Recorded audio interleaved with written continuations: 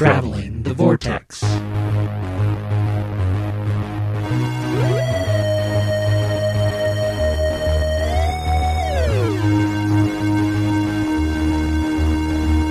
We've joined the Doctor as he travels the vortex, and watch out for the Mageewhozeewhatzit. It's episode 348. I'm Keith.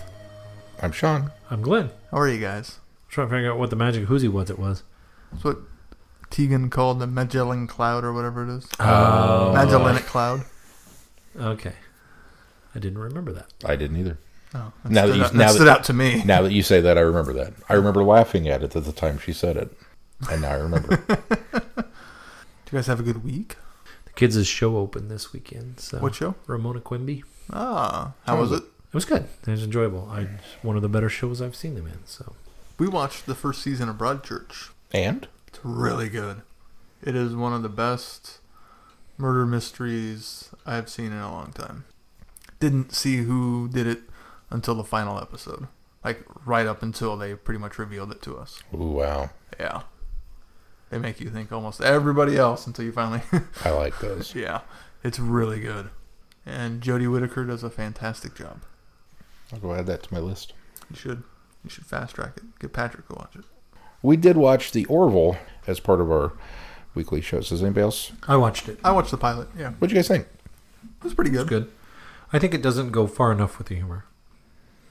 Yeah, I could see that. Yeah, I didn't... There were a couple times where I kind of laughed, but... Well, I thought there were funny parts, and the parts in it that were meant to be funny, I laughed out loud, but it's in that... And I'll give it some time because I liked it. I really enjoyed it, but I'll give it some time because I think it hasn't decided what it wants to be yet. And I don't think it has to be. I don't think it has to identify itself as a comedy or a drama, but it's almost too far one way right now, and I think right now it's the drama side of it. I think it comes back to what you were talking about a few weeks ago with us about how, he said, make it feel like Star Trek Next Gen. And it does. It really does. Yeah. But it doesn't feel so much like Seth MacFarlane. And I think that's what I'm a little apprehensive about. But like I say, I need to give it a chance. Well, and that's one of the things I actually appreciated about it, was it didn't feel like Seth MacFarlane. Well, I didn't want it to be Family Guy or how the West was wanted. Million Ways to Die. Million Ways to Die in the Old West. I didn't want it to be that, but I wanted it a little bit more on the MacFarlane side. I think it's twofold. I think Seth is obviously such a fan of Star Trek that it almost felt like maybe he was afraid to lampoon it too much because it feels like it's maybe hollowed ground for him. But I also think there was some fault with the marketing at Fox when they're going, the new comedy from Seth MacFarlane. It's like, yeah, it's not really a comedy. It's got funny moments in it. It's but when they're at the Comic-Con panels talking about how we were really trying to hit MASH level, we're kind of serious and kind of funny at the same time. So the Star Trek fan in me was very, very pleased with most of it. It was like, this is great. This is really cool. I love the humor bits were. I wish I hadn't seen them all in the trailer. Yeah. I'm really looking forward to this week's episode because I haven't seen it yet, and it's like, well, it'll all be new to me this week because I haven't seen anything on it. I'm glad everybody watched it though. Yeah. Other than that, we worked on a puzzle this weekend when we had Katrina over. That's about it. Glenn, did you watch anything besides your play? I didn't. I read the graphic novel, which collects the Inhumans' first 12 stories from 2013, I think it was. I can't remember the name of the storyline, but it's what a lot of people supposed was going to set up the TV series, or at least I hope it doesn't. I don't know if you saw my Goodreads review, but it's kind of a boring, middling story with some really pretty artwork, but it doesn't save the story, and so I was a bit disappointed with it. But it's a 12-issue arc, and I trudged through it, but got all the way through it. But it was what it is. But that was about all I did. Let's move on to some news then. All right. Our first bit of news is some unfortunate news that Carol Ann Ford has had to cancel her appearance at Time Eddie this year. Aww. Yeah. Any particular reason? They did not say. I hope it's not something serious. I hope not, too. Unfortunately, she no longer attend. The panels involving her will now feature William Russell making a very rare stateside appearance. So, The panels that, luckily, don't have to completely rearrange the schedule because it was a 2-person They were panel. dual panels anyway. Yeah. So now it's just one. And we are moderating that panel. One of them, yes. Yes. So I guess we'll just focus a lot more on William Russell than we would have on Caroline. You Caroline didn't know Ford. that? You didn't know it? Oh, I thought you knew. what? About the cancellation. cancellation. No, this is Oh, the I first thought I've you heard knew of it. about the Was cancellation. no. Oh. Well, speaking of First Doctor related things, Big Finish made a big announcement on Friday. Yeah, they did. The First Doctor Adventures, starring David Bradley, a box set. Yeah. Not only will it be David Bradley playing the First Doctor, we will have Gemma Powell as Barbara Wright, Jamie Glover as Ian Chesterton, and Claudia Grant as Susan. If those names sound somewhat familiar, that's because they were all cast as the respective characters' actors in An Adventure in Space and Time. Okay, so this brings up what I feel is... I'm conflicted about this. Yeah, there you go. Because... Had William Russell and Caroline Ford passed away already, I would feel very differently. But since the two of them are still with us and still doing Big Finish, and as we've heard, can slip back into their voices pretty easily, I kind of wish those two hadn't been recast. Does it make sense? And sentimentally, I agree with you. I 100% am there because I don't understand why you would recast somebody when you have that somebody playing that role in other productions. It seems awkward. Unless it's from the standpoint that because we have recast the First Doctor and are going with this, you know, we're basically treating it as this whole group, and we're going to use this whole group. Does that then maybe make it a little more okay so that you don't have a voice or two that is fairly disparaging difference age-wise from the other people you have cast? You know what I'm saying? I mean, does it make sense to cast one person as Susan and put her with the existing Ian or you cast a new Barbara and put her with the existing Ian and Susan if you're already recasting the First Doctor as well? Or is it maybe easier just to go ahead and say, here's everybody at once? I don't know. I'm not sure. I'm not really sure how I feel about it. And on the one hand, it's like, oh, I don't like that. And on the other hand, it's like, well, yeah, it kind of makes sense because these were all the actors that we saw in Adventure in Space and Time. So giving them the opportunity to kind of pick up that torch and run with it, I think is kind of a cool experiment. Whether it'll work or not, I don't know. We've got to listen to the audio to find out. But They have 2 box sets planned. The first one coming out at the end of the year, and then another box set come out next year. So, Glenn, what are your thoughts? I'm happy that people are happy. It seems like there's been an overwhelmingly positive response to it, so I'm encouraged by that. Beyond that, I'm just going to wait till it comes out. I'll make my judgment then. So here's, you want to know, it's not really a spoiler because they've announced this other bit of casting in this box set, in one of these stories. The War Chief's coming back? No. But the first incarnation of the Master is going to be in it. Oh, yeah. Played by James Dreyfus. That's what I said. The War Chief is coming back. So that's... I'm almost more excited about that than anything else. Just to see or hear a First Doctor and First Master kind of interaction. Maybe, yeah. I don't know.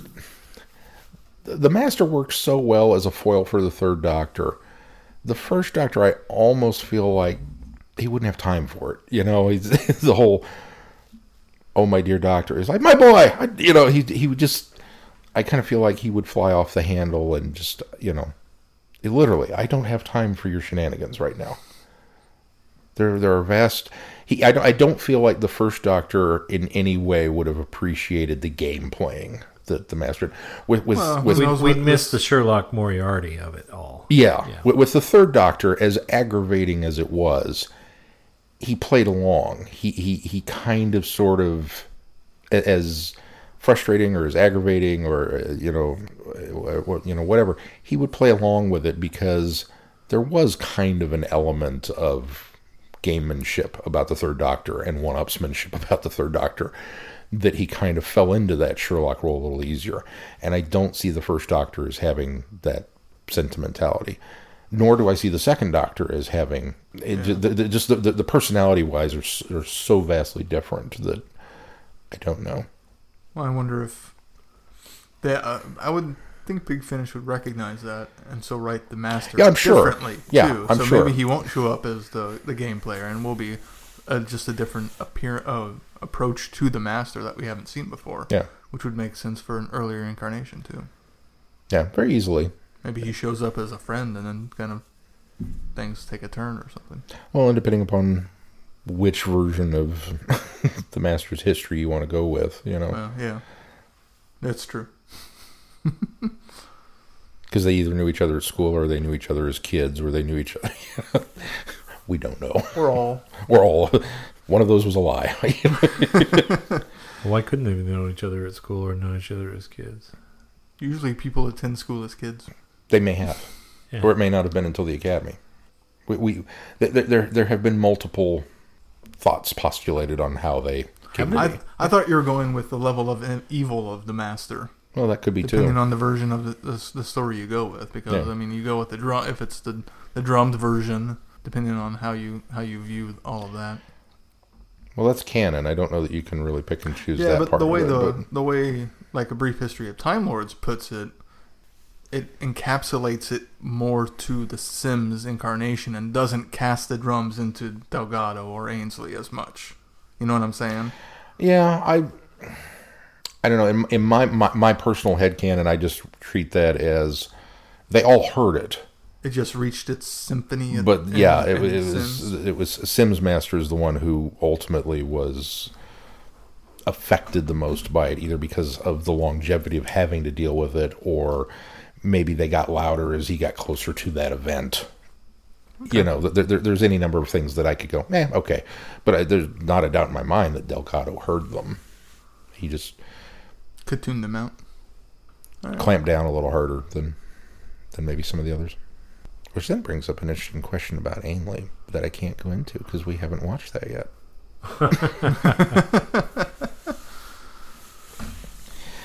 But no, I more First Doctor stories. Okay, I think it's a coup for Big Finish to get Bradley. Oh yeah, it really is. Another bit of news. So, and in a weird way, kind of legitimizes his appearance as the Doctor, even more so than the Christmas special. I mean, he's going. You mean showing up on the show proper as the Doctor doesn't legitimize him enough? No, it does, but it's not a one-off anymore. It's a. Oh, I see what you're saying. It further legitimizes. Legitimizes. Okay, I got you. Had Richard Herndl did some Big Finish audios, it would have been different for him too, a little bit. Yeah, he's still a placeholder. I thought that was John Hurt wasn't really the Doctor until he did some more. I was listening. Audios. Now he's the Doctor. I was listening to a Doctor Who podcast. Well, they're kind of a broad range pop culture podcast, but they focus on Doctor Who considerably. And they were discussing this week the announcement of David Bradley. I'm a little behind. Because they were getting ready to review the three Doctors. And they were talking about the announcement, and they must be relatively new to Doctor Who because they were talking about, what do you think of the casting of David Bradley as the Doctor? And every one of them went into this diatribe and saying, I don't know, can you really, will that make people of the classic series upset that they've recast the original Doctor as another actor? And they went on and on and on and trotted about questioning whether they thought that people would be upset about that. Can you really do that? Can you recast one of the Doctors? And the whole time I'm sitting there going, none of you have seen the 5 Doctors? It was 25 years ago they did that. I don't know. It was interesting. So, or 30 years ago that they did that almost. Do we know how people felt then? I don't know. Twitter wasn't around. Well, Twitter, Facebook, none of that was around back then. I guess you'd have to go into the fanzines in order to figure out if people were complaining about that kind of thing. I don't know. I remember as a kid watching it and not noticing. Well, I didn't notice because I hadn't ever seen any of Hartnell's stuff except for that clip at the very beginning when I first saw it. I'd seen, I don't know, maybe maybe 2 other Hartnells at the time. Probably an Unearthly Child somewhere. But, I was aware of him. But then watched it and really didn't even notice that wasn't Hartnell. I was that kind of oblivious to it. Those kids don't recognize that sort of thing anyway. Because he's the first Doctor. That's my, So it wasn't until later as an adult that I even knew that was a different actor. And at that point, because I'd grown up with Richard Herndl and the 5 Doctors, it didn't faze me that they had recast him. Versus if something were to come out now, I kind of have that, maybe, It depends on who they get to do it. Well, that's what they were saying. They say that's likened to what what if they recast the 4th Doctor? I mean, people would just go crazy over that. And I saw the point that they were drawing there, but they were casting that in parallel to David Bradley playing the first Doctor, and I thought, you've done this before once. I think this kind of softens the blow a little bit when it's already been done. This is the 3rd guy to play the first Doctor. I think it's okay. Yeah. Anyways, in other news, so more news. Holy cow! There's more news. There's lots of news. It's a bumper week this week. It was a bumper week. So you guys remember that poetry book that we talked about a couple weeks ago? We Are 600. A couple months ago. Yeah, We Are 600 with drawings by RTD. Yes. Okay, I'll play along. So there's a poem in it saying that Harriet Jones didn't die. Oh, I saw that announcement this week too. What do you guys think of that? I'm happy. A poem depicting how she escaped death from the Daleks. I need to read it before I can cast any judgment. No, I'm fine with that. It's his character. Oh, yeah, all power to him. RTD, it's canon. Although I don't think RTD wrote the poem. He just illustrated it. Yeah, it's James Goss, I think. Yeah. Well, I think if RTD illustrated it, he obviously gave his rubber stamp of approval on it. So, apparently, in the same book, there's an illustration with a chest giving something, a little something for every single Doctor, and I think there's a person there for Jodie Whittaker. I think Goss is friends with Chibnall. I think they're good also friends. RTD found out earlier. And I sort of wonder if Goss is trying to bring Jones back so that Chibnall can put her in the series. Ooh. I don't know. More Harriet Jones Prime Minister? Yes. When's that unit box set coming out? When's Big Finish going to get Harriet Jones Prime Minister? I'd listen to a whole box set of those. She's former Prime Minister by the time, though, that she sees her perhaps demise.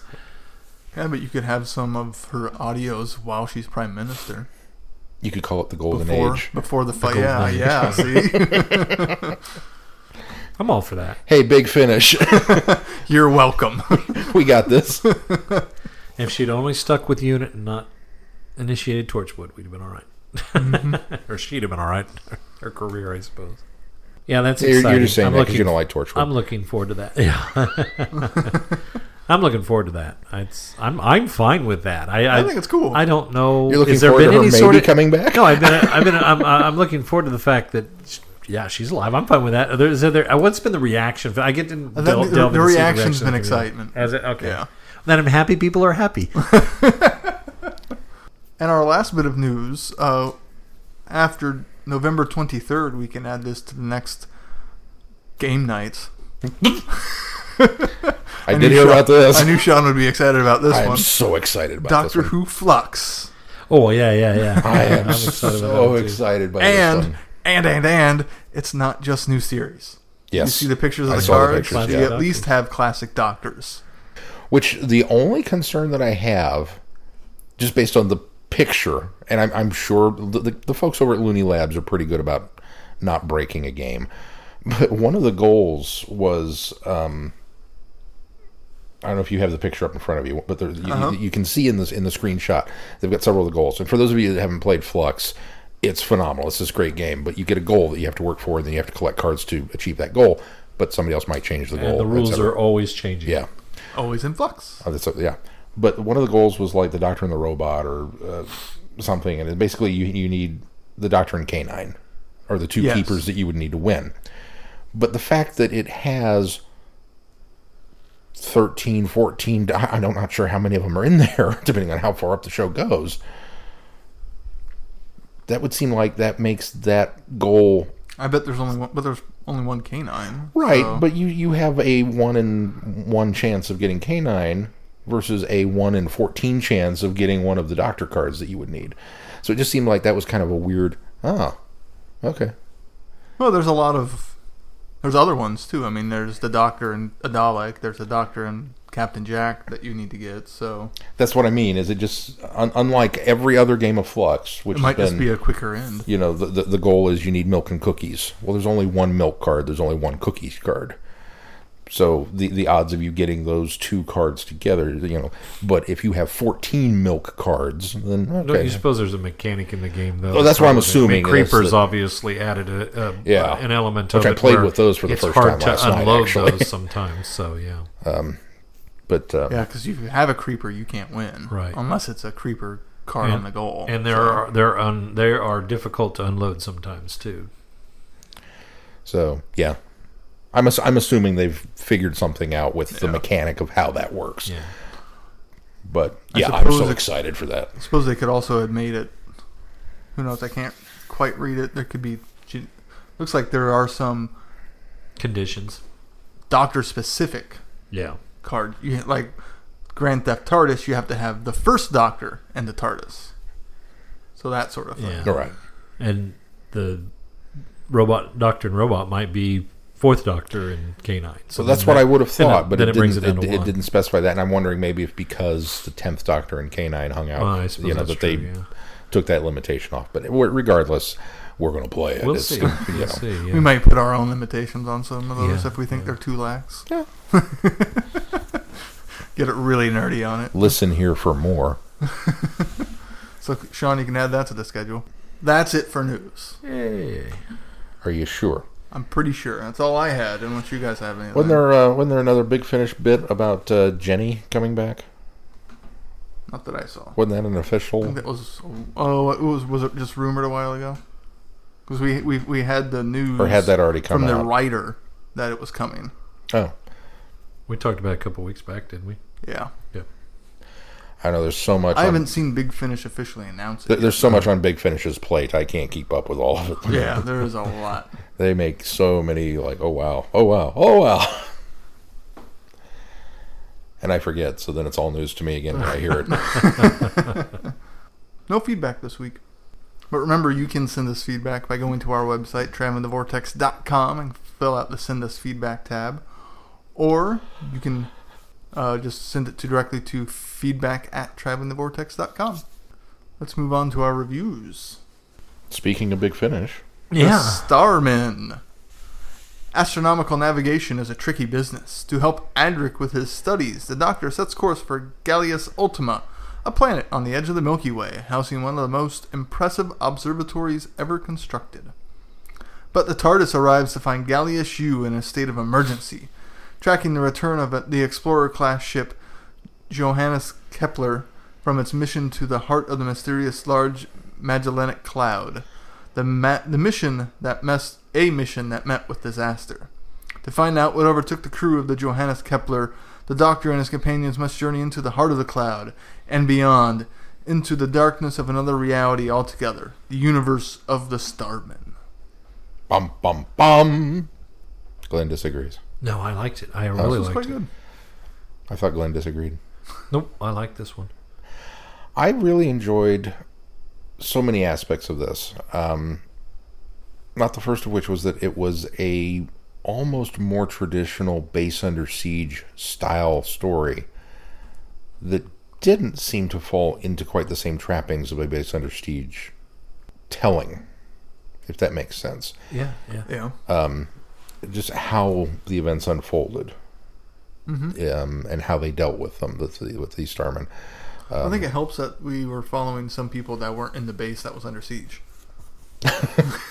Well, yeah, okay. I guess I can give you that. We're following people going elsewhere, exploring, while we still have the base under siege and the people dealing with that aspect of it. I thought the splitting up of the companions was done quite well, and not done in the way that, because when it happened, of course, there's that, oh, here we go, here's where we're going to do this, but then it didn't quite follow through with what would normally have been we're going to do this, and the certain people getting captured, and I don't know why I'm going to not. Obviously, we can spoil this, but when it first, the doctor and Tegan go off, and Adric and Nyssa, it's like, well, okay, that makes sense, because Adric and Nyssa, as annoying as I find Adric 90% of the time, he's at least kind of smart. He's book smart, maybe is the way to say it. Well, he certainly is academic smart. He's academic smart. I don't think you can argue that. No, absolutely not. And that's what the beauty of this story is it really highlights that aspect. It really plays up to that. It gives him some mathematical things to do. Mm-hmm. And then earn that badge. Yeah. Nyssa, obviously, we've commented on how competent she is. So it's like, okay, you put the two of those together, and the doctor takes Tegan because she's kind of hopeless. Well, especially in that sort of atmosphere and in that environment, there's not much for Tegan to do, so her being with the doctor makes the most sense. Right.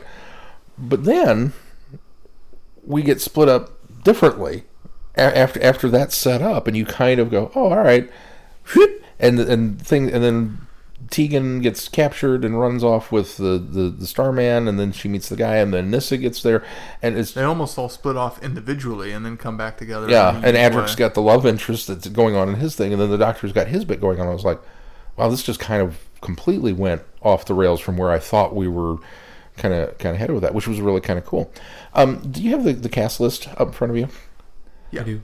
The main bad guy, the main Starman, the leader of the Starmen. Rovus? Yes. Peter Guinness? Okay. Not who. There were moments where I really wondered if they were giving Peter Davidson the opportunity to do two voices. Because there were certain things that he said. I didn't get that at all either. There were certain things that he said that he would just kind of drop his voice an octave, and it almost sounded to me like Peter Davidson was doing a voice.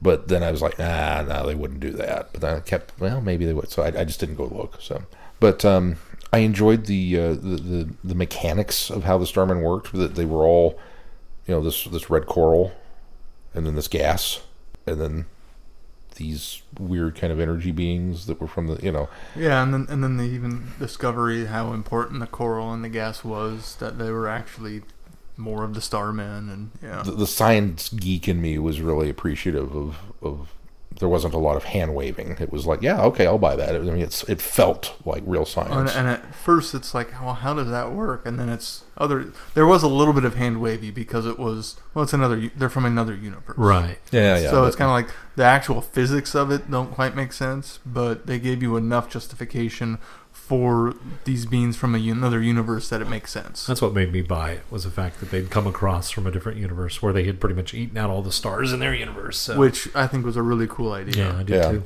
I liked the fact that Adric got kind of a love interest that he was oblivious to through most of it.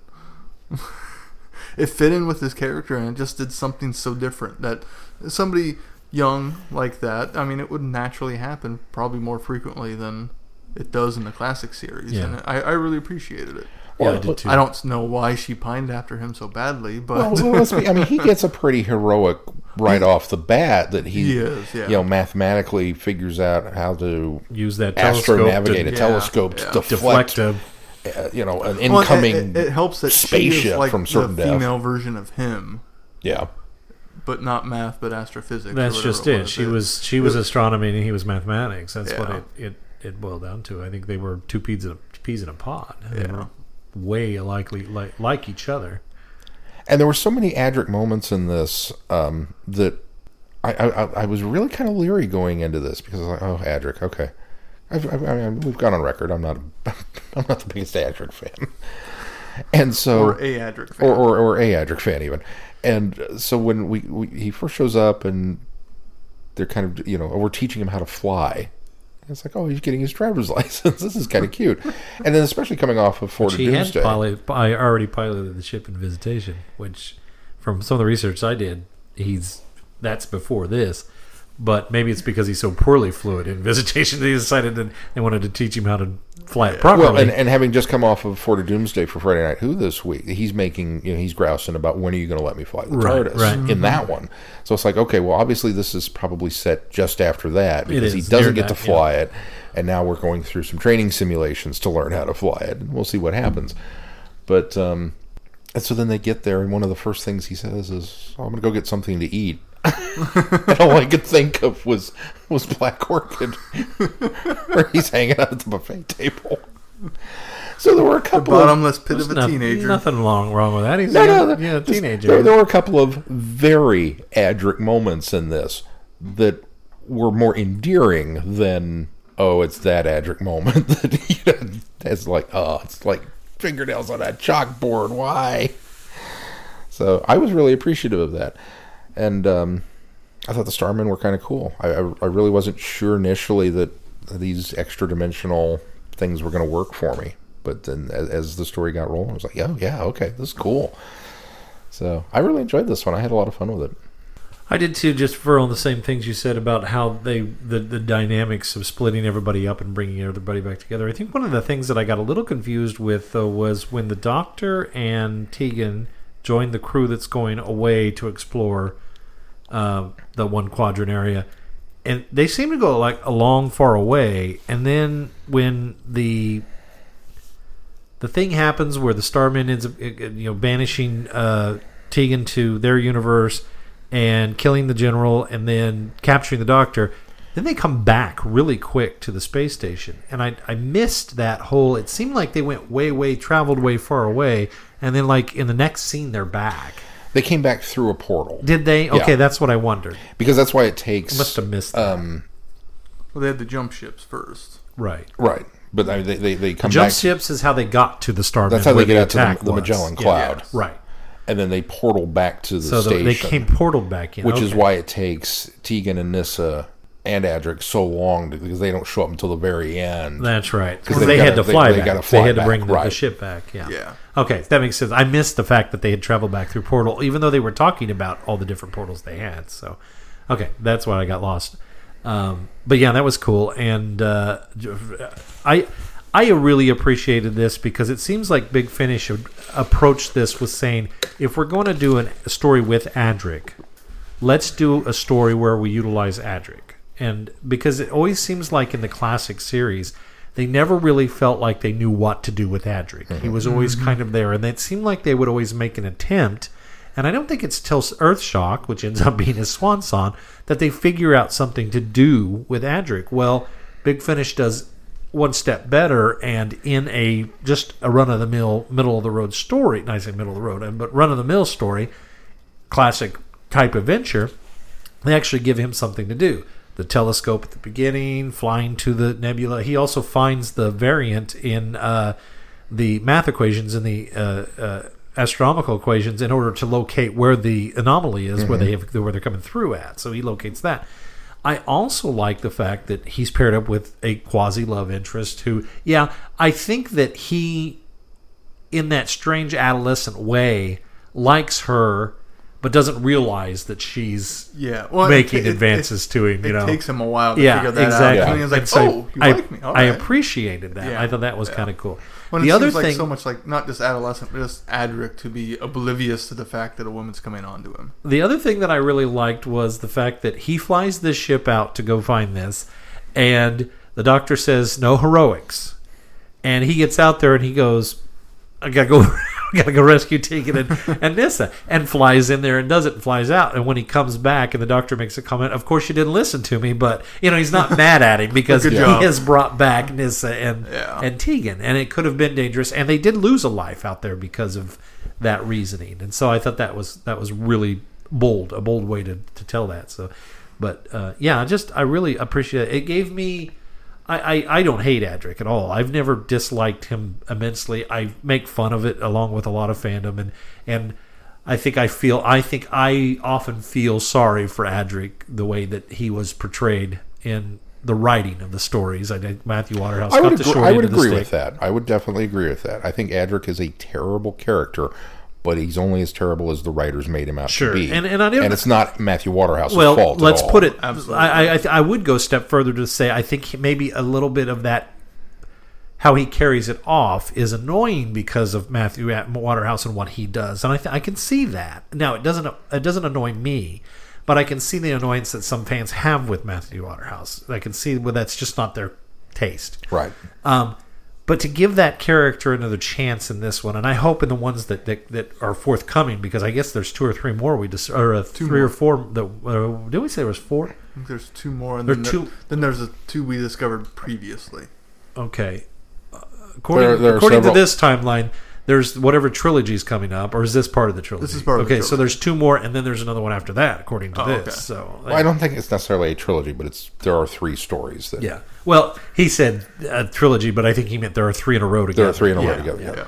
Because as Big Finish does, they'll when they bring the actors together, that's just right. They just record them all out, knock them all out. So anyway, so I'm excited to see that if they continue to give him fair treatment in the storytelling, because I like that very much so. About giving more appreciation for the character of Edric.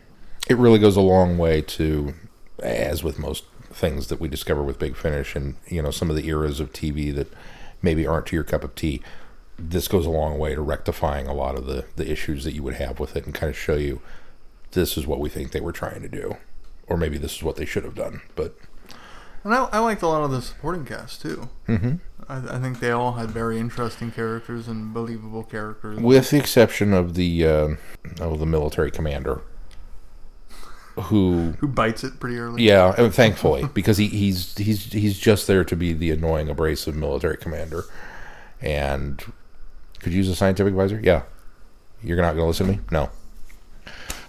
Yeah. Okay. By the way, you're going to die soon. I'm sure. Oh, it's right now. Oh, and then he's gone. I was like, oh, okay.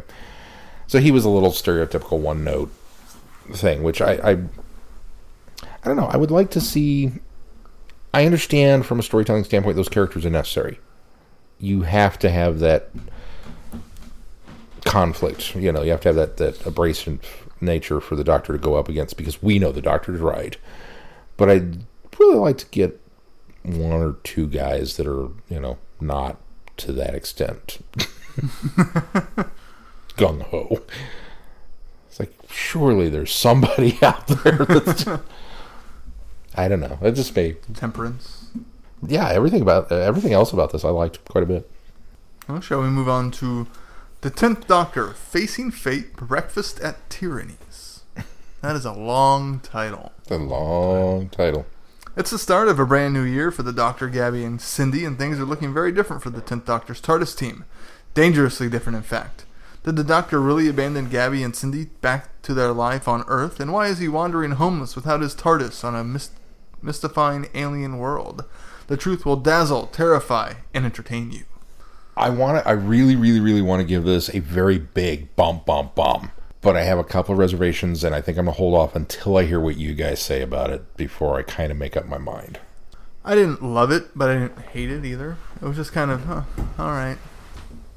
I by the end of the 4 issues, and we kind of wrap up the Red TARDIS storyline, I kind of hope that's it. I hope we're done with it, and I hope we're moving on from beyond that, because I don't think I would want to see that revisited beyond what they did. I liked the conceptualness of the first 2 stories of this. I thought it was interesting, and it was really intriguing as to where are they going, where are they. Obviously, they're locked in some sort of mind thing where they aren't in reality. There's reality somewhere else, and there's not. And I really appreciate the fact that they give Cindy a little more to do than they have given to her in the past.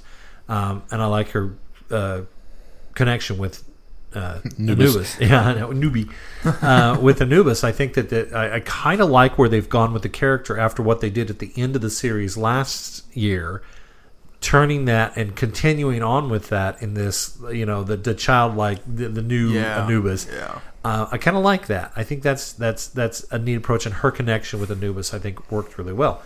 So I kind of like where they were going with those 2 stories, and in fact, with these 2 issues, those first 2 issues, and I thought that was really kind of interesting the way that it played out, and coming out and realizing that all of that had happened in an instant, right after where we had left off in the first series or in the last series, was really neat to realize that all was happening there within an instant. Then they go off to China, right? That was the next one. Yeah. Ancient China, and I had to think if it was China or Japan. And China. While I appreciated the style of the storytelling, I'm not sure I enjoyed the story all that much. I wasn't quite sure. I thought there would be more of a payoff of who the narrator guy was, Oh, yeah. And the reason why the child and the narrator had different color for the text bubbles, Yeah. I thought we would get a payoff, and we didn't, and I felt like that was left. I did like the like I say, the concept of him telling the story up until they arrive and then becoming part of the story was neat, but it's at that point there's some sort of weird surreal aspect of it that I had hoped to get maybe answered, but I didn't feel I did. All of this was coming up when he hadn't met these people and hadn't learned their story yet. He also talks about having met the Doctor before. Right. And I had sort of thought that we'd get an answer to that as well. Did you have a specific in mind? Well, I had wondered if maybe there was a Marco Polo connection here. Oh, that would have been good. I didn't think of that. But I didn't know if it was that. And then also the Tibetan guy from Planet of Spiders. I wondered if maybe that was a connection. I also wondered if it was a connection. I went down a lot of roads of, okay, we're going to go somewhere with this, but there wasn't enough clues for me to either draw my own conclusion or enough of an answer to give me a satisfactory answer to it. Did you? Did you have any? 5, just because I think there was that one panel somewhere where it talked about his previous faces and it showed 5's head on his body. Oh, I didn't notice that. Yeah, there was one panel somewhere. I don't remember where it was. It might have been I'm pretty sure it was in this volume. I went all the way to the top. I thought it was the Master. You always think it's the Master. I do. So I jump at shadows now. That doesn't surprise me at all. He had the goatee and the beard, and he kept calling her my child. Who the narrator was. He kept saying my child. He just had all these masterisms, and then I've met the Doctor before, and then she starts calling him Master Wu, or whatever his name, and I was like, oh, they've spelled it out for us. Nope. Just not even. Oh. Okay. And I kept waiting. I kept waiting for the payoff, and it wasn't there, and it wasn't there, and it wasn't there. We got all the way to the end of the story, and it was like, now he's going to reveal himself. Because it totally felt like a Master story. Like that he had teamed up with this red TARDIS entity, and then it got away from him. Maybe it was his TARDIS, and the aliens had taken... I mean, there's all kinds of stuff here. No, it's just an alien thing. And so... Had it have been that, I would have liked it a bit more. Well, and I think maybe that's where I feel... a little I hate saying this because just because my expectations weren't met doesn't necessarily mean that the expectations were bad. You know what I'm saying? Or that the story was bad. Right. I think the problem is the first 2 issues where we're inside this mental department store and the aliens are feeding them supposedly visions of whatever they would want to keep them happy, and that they're fighting against that because of course you would. The storytelling was very disjointed. It was really kind of all over the place, and it put me on my back foot trying to figure out what was going on. That's what I liked about it. But that's what I liked about it. But then to turn around and immediately follow up with another 2-parter that had also very disjointed storytelling differently, because we're getting it all from the narrator's point of view. I really liked that style of storytelling and how that story came about, but I think maybe coming on the heels of the first one, which was also disjointed, I think it was just maybe a little too much all at once. That I think maybe that they needed a little bit more of a standard narrative for some of this. If you were going to put those particular 2 things back to back. Well, I think we do get some standard narrative once the Doctor meets up with the narrator, though. And by that point, halfway through issue 2, or the 3rd issue, you kind of have a standard narrative at that point. You do, onward. But I mean, even the way they're drawn, the art style for the Doctor, everybody looks like they're in a Chinese kung fu flick. Yeah. With robes and togas and stuff. They just happen to be color coded to look like the Doctor's wardrobe, because it's still coming from the narrator's point of view. Yeah. So it's still a slightly skewed bit of storytelling as opposed to a straightforward, Doctor Who comic. Yeah. But yeah, I kind of agree with you, Glenn. When whatever this monster was, this entity that was, feeding off of them, and we get the quick 2, it was kind of like, okay, that was cool. And then you get another 2 where it's the same monster, and you're kind of dealing with the fallout, but we've set up a whole new adventure for him. Like, oh, okay. I said I enjoyed both stories, but the I just think resolution seemed a little lackluster for I think me maybe too. coming on the heels of just one after another. I think that's really where it just didn't work for me. Was that they were just too close together. I think maybe if they'd spaced them out a little, but I don't know. Maybe I wouldn't have been happy if they had been some time there, because it's like you said, it's I an think they just entity needed to do a different storytelling technique for one of the two stories, which is really unfortunate, because like I said, I liked both story techniques. I liked the storytelling of both of them. Just something about jamming them up against each other didn't work for me. See, and I didn't have a problem with the two stories being back to back. I think my biggest problem with it is I felt like the first one satisfactory answered all my questions. Mm-hmm. The second one didn't. I felt like I was left hanging, and kind of had hoped that the next story, which doesn't feel connected to any of either of these at all, would have been a little more, had a better explanation anyway. I like the substance of the first two, and the style of the second two. Yeah, I would agree. Maybe that's the style was really cool. Yeah, and I agreed. I totally agree.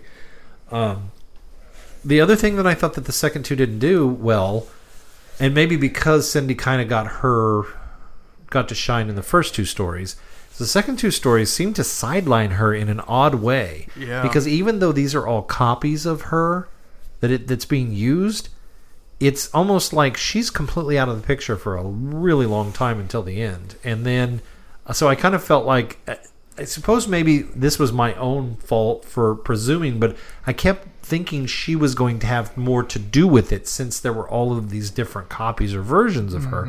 I thought she was going to have something more to do with the resolution of this, and she doesn't really. She ultimately, there's not much, and I think Nubis got kind of sidelined in this as well, which, they set him up to be very intriguing early on in the first two stories, and then we don't get much from him in this one. So, again, I'm okay with that. We did get a fastball special, which was kind of cool. Yeah, I did like that. That was neat. Yeah. So, but That's pretty much the only thing he got to do in those two stories. What are you going to do? Huck her over the wall? Okay. I can't say that I was disappointed at all with either of these stories. I don't think that. I mean, even other the Titans, which are kind of built up, the Wall Guardians. We've got these elementals of Earth, Wind, Fire. It's like, these are going to be terrible. And there's a 2-page splash page where they're kind of dealt with. Actually, I kind of liked that. Really? Especially since otherwise it would have been drawn out for more issues too. Well, that's true too. But I kind of like that from the perspective of how they're telling a story. It's the storyteller, and I think that had we gotten more of the reality of it, it would have taken me outside of this could be just a tale that we're learning, and that's true. And so, if you would have shown me the monsters, if you'd have told me that had that beautiful splash panel, and then you showed me the monsters, it would have been more of a. I think it would have taken away from how they were trying to develop the story. I would agree. It just seemed like a quick resolution to him that, we threw the samurai in a pit and he couldn't climb out. And the wood monster, we set him on fire. And the fire monster, we doused him with water. It's like, I don't know, that sort of worked. Because of course you did. Storytelling perspective. I thought that was from the storytelling's perspective, that was necessary, but it seemed strange that the entities were built up at least a little bit initially, that these were the Titans that you were going to fight, and then we took care of it. It also lent to that whole. I think there was supposed to be this how much of this is really happening type idea too, and I think that lends to that as well. So the other part of this despite whatever conflicts to the timeline that may have been caused by building a wall and inventing a printing press, etc. The genetic DNA of the villagers gets pretty much overstamped with Cindy. Are we now to then, this is where I went with it, am I now to presume that these are her ancestors? That this is where the Wu came from? That's what I presumed also. I think that was what they were leaving us with believing anyway, yeah. Which is kind of cool. Part of me feels like it's a little racist. I can't really explain why it feels a little racist, but it just feels like, well, we got to explain why the Wu is so common, and that's why. I don't know that it would have been they're all Cindy. Wouldn't have been any different to me if they had replicated Jonesy, and that's why Jones is so common in the UK. I don't know. Maybe, I don't know. I wouldn't have. I don't know. I didn't get that. I guess because it was such a subtle type thing that I wasn't sure if I assume that's the stance they were taking, that yes, these were her ancestors, and that's why Wu is such a common last name, then it felt like because they were only hinting at that instead of taking a full-on stance, that it felt more an issue. I don't know. I hadn't really thought of that either. I don't know that I could. It was would have made that's kind of weird. Would it have made a difference if her last name was Chang or any number? I think it's because there's how many millions of people in China. That's why the last names are so common. It's because there's just that many of them. They weren't Wen Chiang, so it's true. There's that. There's that level. Went nowhere near there.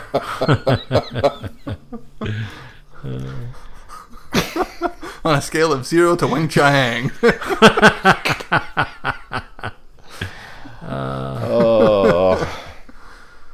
What'd you guys think of issue 5? Sean didn't like it. No, I thought it was kind of weird that I wonder if the writer just wanted to take a break from all the extra characters, or why they decided to take this sidestep with it just being the Doctor and Gabby. I found it intriguing of why they would take this approach. Then I had a big issue with this story. It's the fact that it's an interlude, and it kind of allows them to play with the timeline and insert these little stories. And I know Glenn's never been a big fan of the. Here's a segment of Gabby's journal storytelling that they've done with it. It was better this time. The fonts were much better. much better. It was easier to read this time. But just the idea that, okay, so this particular one happens after we dealt with the jazz musician Roscoe, because she spells that out in the thing that Roscoe had died. We came back to New York and kind of were giving Cindy a break.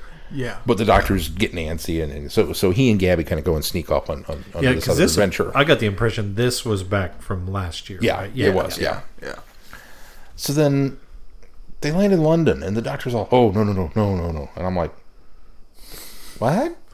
It felt like the entire story was to put that angst back in the 10th Doctor that needs to be going into the specials. You nailed it. That's not my big issue with the story, though.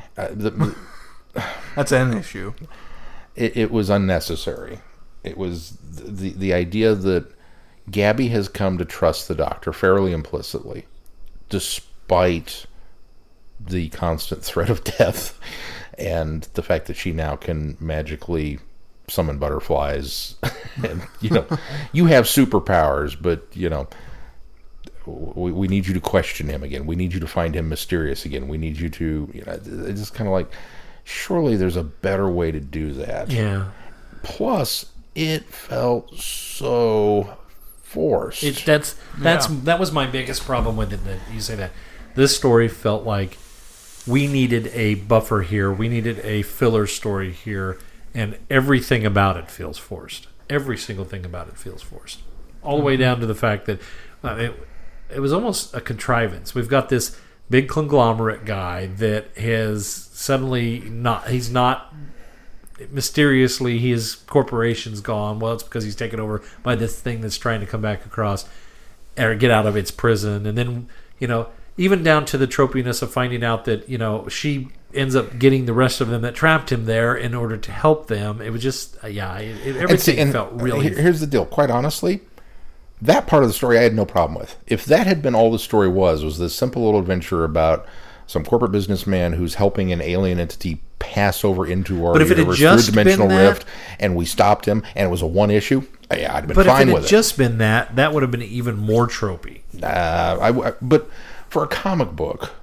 For a one-off comic, comic book, you can almost excuse it more. I'll give you that. But we're trying to use the idea of, the Doctor has all this pain, baggage and emotion associated with London. No, I agree. Because of his previous companions. But to me, that's what makes it worse. Is it's this very tropey story, and then you force all of that on us as well. Yeah, no, I totally agree. And so what is the pain of the fact that your companions have left you? Well, Martha left you because she was kind of hung up on you, and you were hung up on Rose. So she leaves. that's not your fault necessarily, and it's not her fault. It's one of those that just the relationship didn't work out. You were friends, and that's where it was going to stand, and she left. Boom, done. People float in and out of your lives all the time, and at no point in time in any of the other 10th Doctor Martha coming together moments, throughout Donna's run, did I feel like there was any leftover awkwardness between them. Yeah. So now this is obviously set some years later when she's working for Unit and off on her own and about to get killed, and he stumbles into it and saves her and then delivers a joke. Yeah. Wrong place, wrong time, I forget exactly how it was worded. Story of our relationship. Right. So he's making light of it. So obviously he doesn't feel too bad about this, but this is supposed to be a big moment of angst for him. It's like, okay. So then the next one is Donna, which, okay, that one had legitimately, for the fan in me. And fresh. It would have been fresh, coming off of it.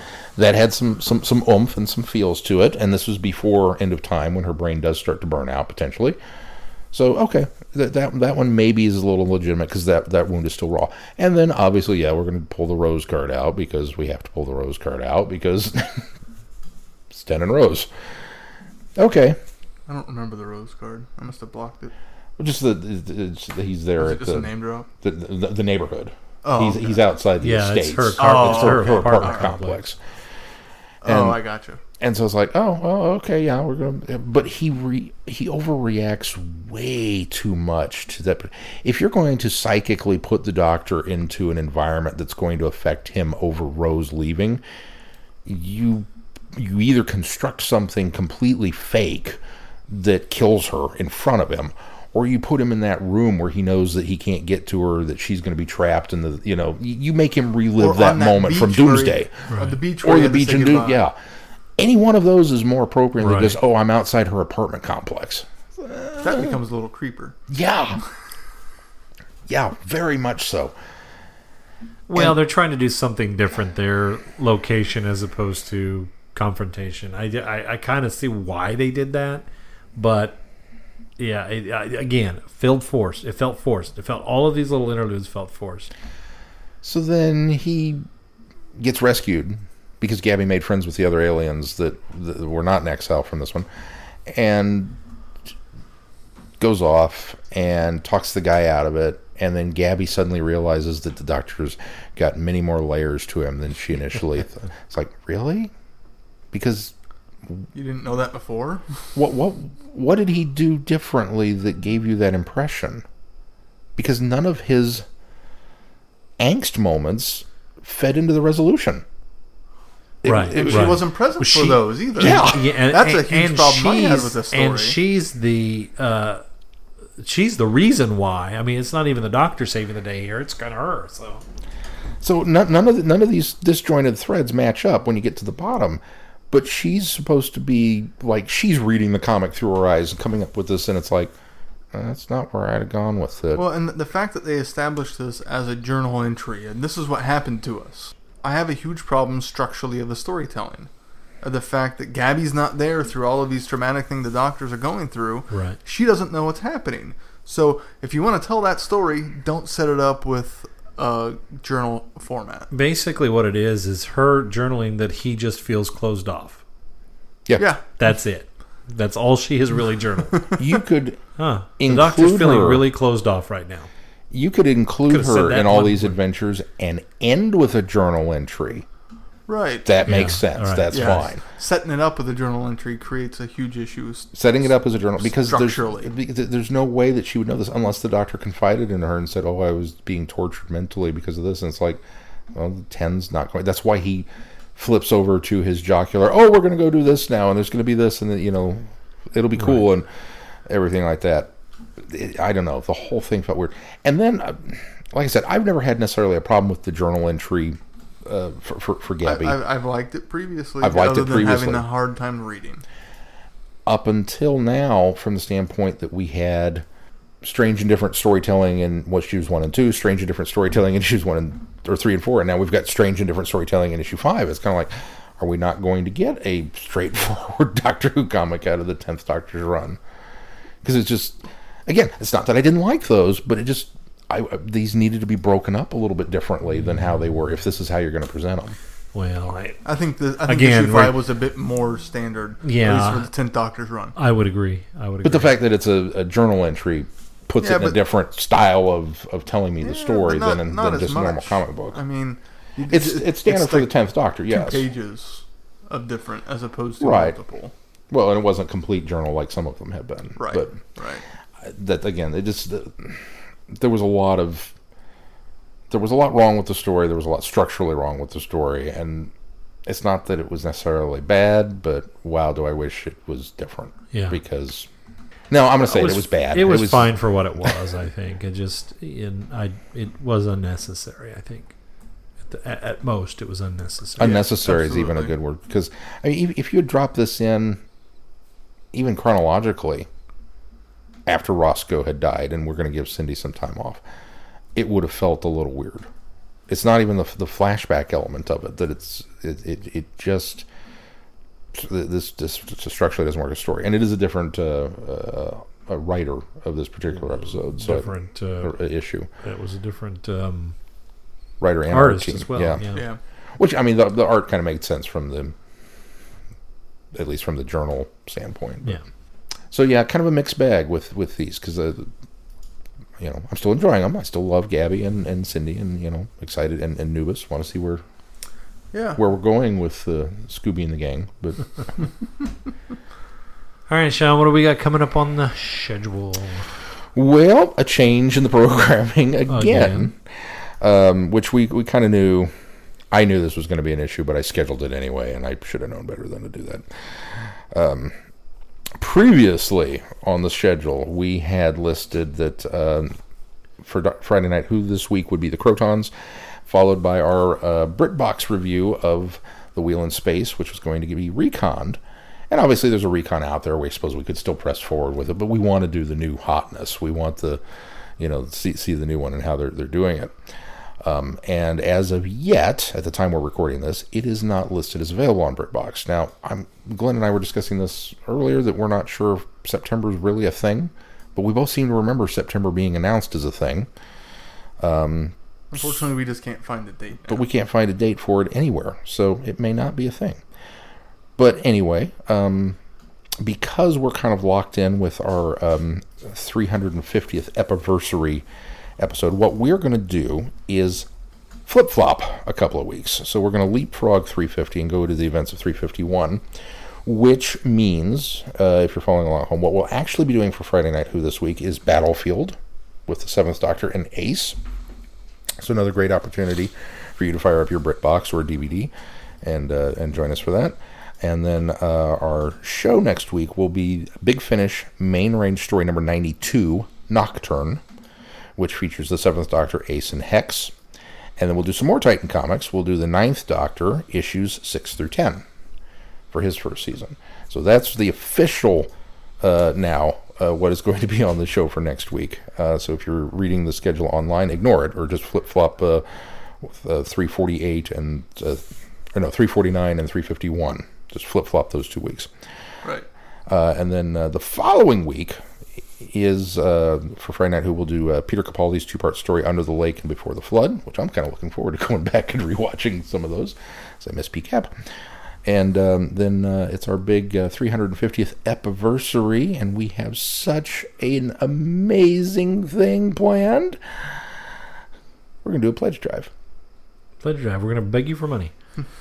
All episode long. And it's going to be glorious. I think it'll be fun. It will be. And obviously, if anybody is new to the podcast and going, oh my God, they're going to do this is meant to be very tongue in cheek. I mean, obviously, if you want to give us money, we will take money from you. We're not going to turn that down. But we've kind of been teasing and playing around with the idea of doing this since, well, the beginning. Really. I felt like maybe not that far back, but at least for the last 4 or 5 years. Yeah. So we wanted to do something special for our listeners for 350. So begging you for money seemed like a really good thing to do. All right. Well, of course, you can find us at travelingthevortex.com. You can find all of that schedule information there. Again, flip-flop the 2 days or two podcasts. While you're there, also consider becoming a patron of our podcast. You can give us money any time of year. We don't just have to have it on our Pledge Drive show. Any day of the year. On the right side of the page, you'll find a button take you to a page where you can support us on Patreon. Any amount is welcome. And then 100% of those donations go back into this podcast. And, of course, there are other links to retail sites there. A portion of those proceeds also go into this show. And then... we do certainly want to throw out a big thank you to anybody who is currently a Patreon subscriber, since we just paid for our server for another year. Yeah. So thank you. You at least get another year of shows. So I was quite surprised when that bill came in the mail, and I went, oh, yeah. It's a good thing that was taken care of. Of course, you can buy podcast merchandise on that site as well. Just go to travelingthevortex.com. Anything else this week before we close out? Before we close out. All right. If not, until next week, I'm Glenn. I'm Sean. I'm Keith. Cheers. Good night, everybody. Be seeing you. Thanks for listening.